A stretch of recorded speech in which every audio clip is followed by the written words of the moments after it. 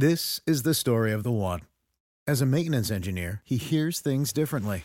To the untrained ear, everything on his shop floor might sound fine, but he can hear gears grinding or a belt slipping. So he steps in to fix the problem at hand before it gets out of hand. And he knows Grainger's got the right product he needs to get the job done, which is music to his ears. Call, click Grainger.com, or just stop by. Grainger, for the ones who get it done.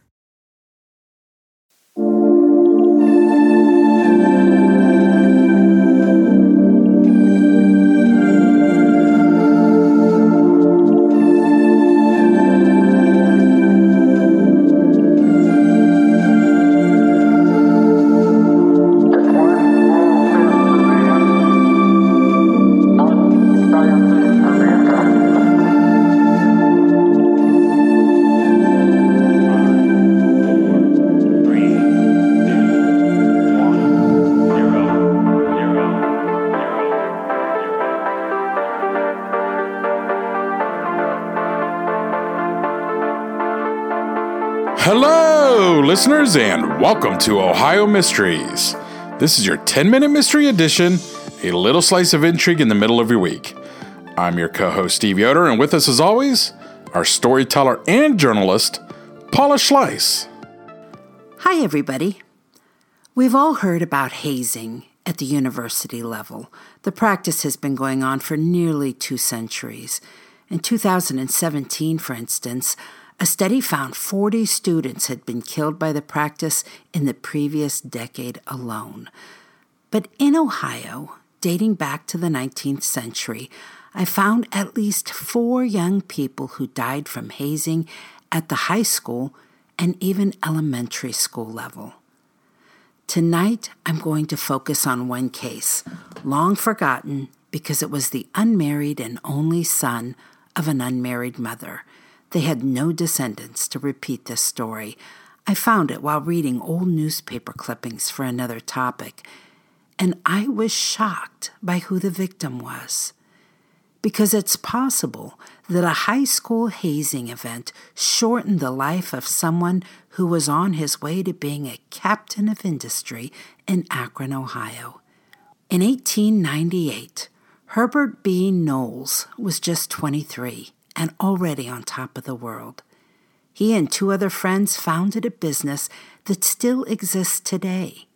The Burt Manufacturing Company in Akron is more than 130 years old, and at its height, filled more than a downtown city block. Herbert B. Knowles was its first president. But Herbert, they called him Burt for short, didn't live to see his company's amazing growth and evolution over the next century. He didn't make it to his 24th birthday. He died suddenly and unexpectedly from a medical condition. Some believed he had been living with a ticking time bomb, implanted during a brutal hazing in his freshman year at Akron High School, and that it took nearly a decade to detonate. Burt was born in 1875 and would have begun Akron High School in 1889. The school was on Forge Street, the site that would one day be Central Howard High School, for those of you in Akron who are wondering. The city's first high school was just 3 years old when Burt walked through the doors, and it had already changed the face of education in Akron. Before it opened, in 1886, students remained in the same building most of their school career. They all knew each other from the neighborhood, with the exception of the occasional new kid in town. By bringing all the high schoolers together in a single building, the district could provide some unique and specialized programming not available to previous generations. And Akron High was state-of-the-art. It included a 650-seat auditorium, an upper floor devoted to a museum and literary society, and revolutionary speaking tubes that allowed people to communicate between offices without leaving their floor. The exterior was beautiful. It looked like a private college, 3 stories high with a bell tower front and center. The design was called Eclectic Picturesque and featured solid oak woodwork trimmed with bronze, sandstone arches, and terracotta trim. The school also had marble fountains that quickly came to be one of the sources of freshman torture, as incoming students would have their heads forced beneath the water. We can only guess why it began, perhaps because students were now in a building with so many strangers and of an age when they sought to prove themselves in a cultural hierarchy. Or maybe their luxurious environs had them fancying themselves as college students in an era when college hazing was notorious. Whatever the case, hazing quietly became a standard for young men in their first week at Akron High. In addition to the dunking in the marble fountains, new students would be bundled into blankets and tossed into the air 4 or 5 feet, or stripped of their clothes. The hazing could be repeated for days. In many cases, injuries were sustained by students fighting vigorously to escape their captors. Years later, a student would tell the school board during a hearing that many young boys in Akron lived in fear of starting their freshman year. Whatever happened to Bert Knowles, it wasn't anything that made the papers, at least not then. Bert lived with his mom, May Knowles. I found her obituary in 1935. She was the daughter of a preacher, and she and her family had moved to Akron from Nova Scotia, Canada, when she was young. Bert's dad is a mystery, and it seems likely that May had never married him. Her parents and siblings all carried the name Knowles, so she had never taken another name. No husband was mentioned in obituaries or news items about the deaths of her and her son, and some public records I found called her unmarried, when I would have thought they would have used the term widowed. But if Bert's roots were a problem at a time when Victorian morals often scarred fatherless children, it didn't stop him from growing into a bright and promising young businessman. After graduation, Bert landed a job with the B.F. Goodrich Rubber Company, working in the main office with the title of correspondent. While there, he recognized an opportunity. He was still only 18 when he and 2 partners, Charles Raymond and Bert Works, organized a business to sell hard rubber specialties being made by B.F. Goodrich, including inkwells, fountain pens, and poker chips. Bert Knowles took on the role of president. The trio decided to call their company Bert Manufacturing because 2 of the founders and 2 others involved with the startup were all named Bert. Though I should mention, Bert Knowles spelled his name B-E-R-T, and the company's name is B-U-R-T. In their second year of existence, the company added oil filters to its inventory, a product that quickly turned them into a world leader in that field. They acquired customers in 36 countries. The local paper routinely reported on their growth, with many small news items announcing each time they were shipping filters off to oil fields in Russia and China or electric plants in Japan. Bert Manufacturing had their filters installed in U.S. battleships and torpedo boats, in cotton mills, on the continents of South America, Europe, Asia, even Africa. Bert Knowles' meteoric rise in Akron's booming business world came to a sudden halt on May the 22nd, 1898. The 23-year-old entrepreneur died quite suddenly. An autopsy determined the cause of death was the bursting of a blood tumor on his spleen. The tumor was the size of a coffee cup, and when it broke, it discharged at minimum a pint of blood into his system. Doctors traced the culprit to his heart, which was filled with membrane deposits that had made it difficult for the blood to circulate in his body and probably caused the blood tumor to form on his spleen. The story also added this: the doctors believed the origin of his damaged heart came from the hazing he underwent at Akron High School. The details of the hazing weren't given. The news report said only the assault was not a delicate handling and that Bert did not tamely submit to the treatment. While Bert may not have understood his heart condition, he did believe the injury sustained in that hazing had changed him permanently, because afterward he was unable to participate in any sports that required strenuous exertion.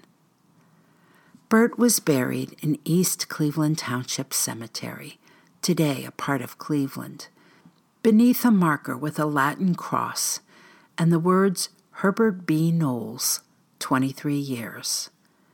It's a cemetery where more than a dozen extended members of the Knowles family have been laid to rest. He left an estate valued at nearly $6,000. That's close to $200,000 today. His mom inherited his interests in Bert Manufacturing. May Knowles became a director of the company and its largest stockholder. The memory of Bert Knowles lived on for many years after his death. A group of friends and business associates funded a reading room in his name at a brand new YMCA that was being built. His mother paid for another reading room at the new Union Charity Association building being erected.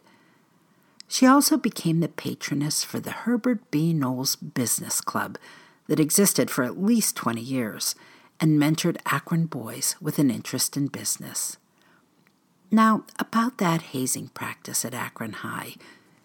In September of 1903, 7 juniors were caught tormenting 3 so-called country boys who had arrived for their first day at Akron High. They dunked them in the fountains, tossed them in the air using blankets, tore clothes from their bodies, and left them with some bruises.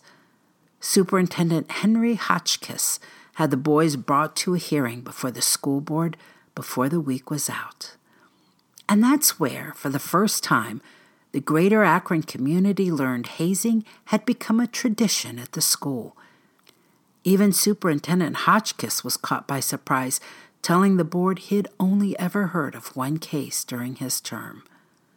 But one by one, the suspended boys took turns in the hearing and described a practice that had become as routine as the morning bell.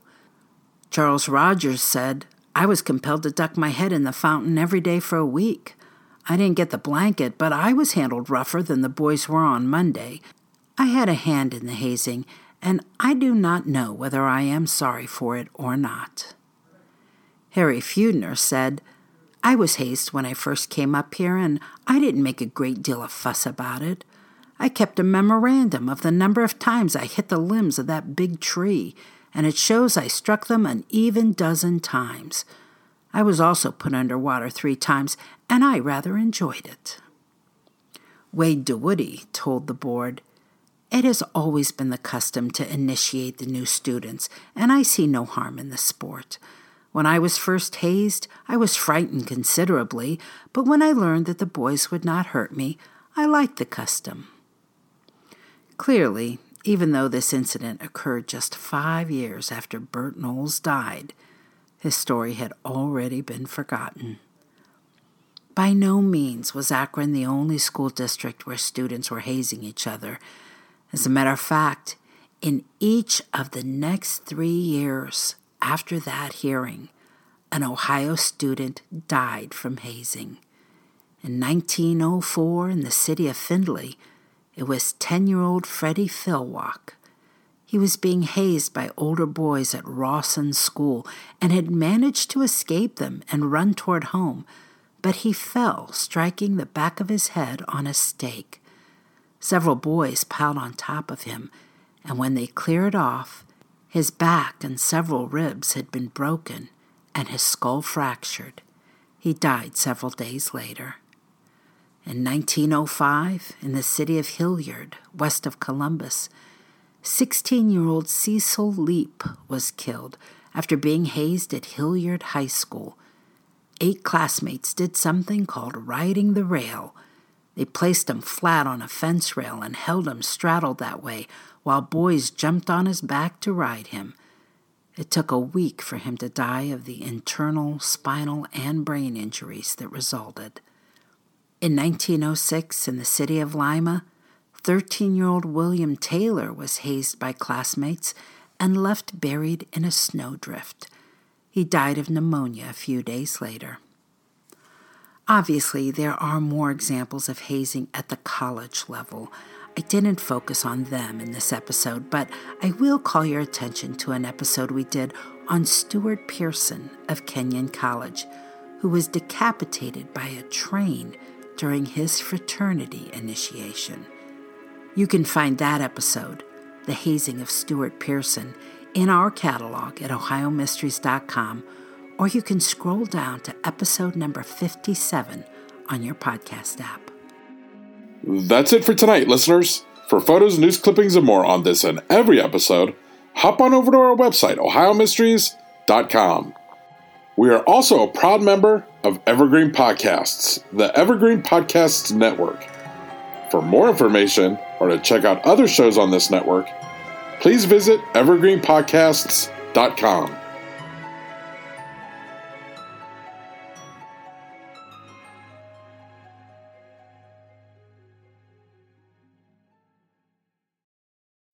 When you need mealtime inspiration, it's worth shopping Kroger, where you'll find over 30,000 mouth-watering choices that excite your inner foodie. And no matter what tasty choice you make, you'll enjoy our everyday low prices, plus extra ways to save, like digital coupons worth over $600 each week. You can also save up to $1 off per gallon at the pump with fuel points. More savings and more inspiring flavors make shopping Kroger worth it every time. Kroger, fresh for everyone. Fuel restrictions apply.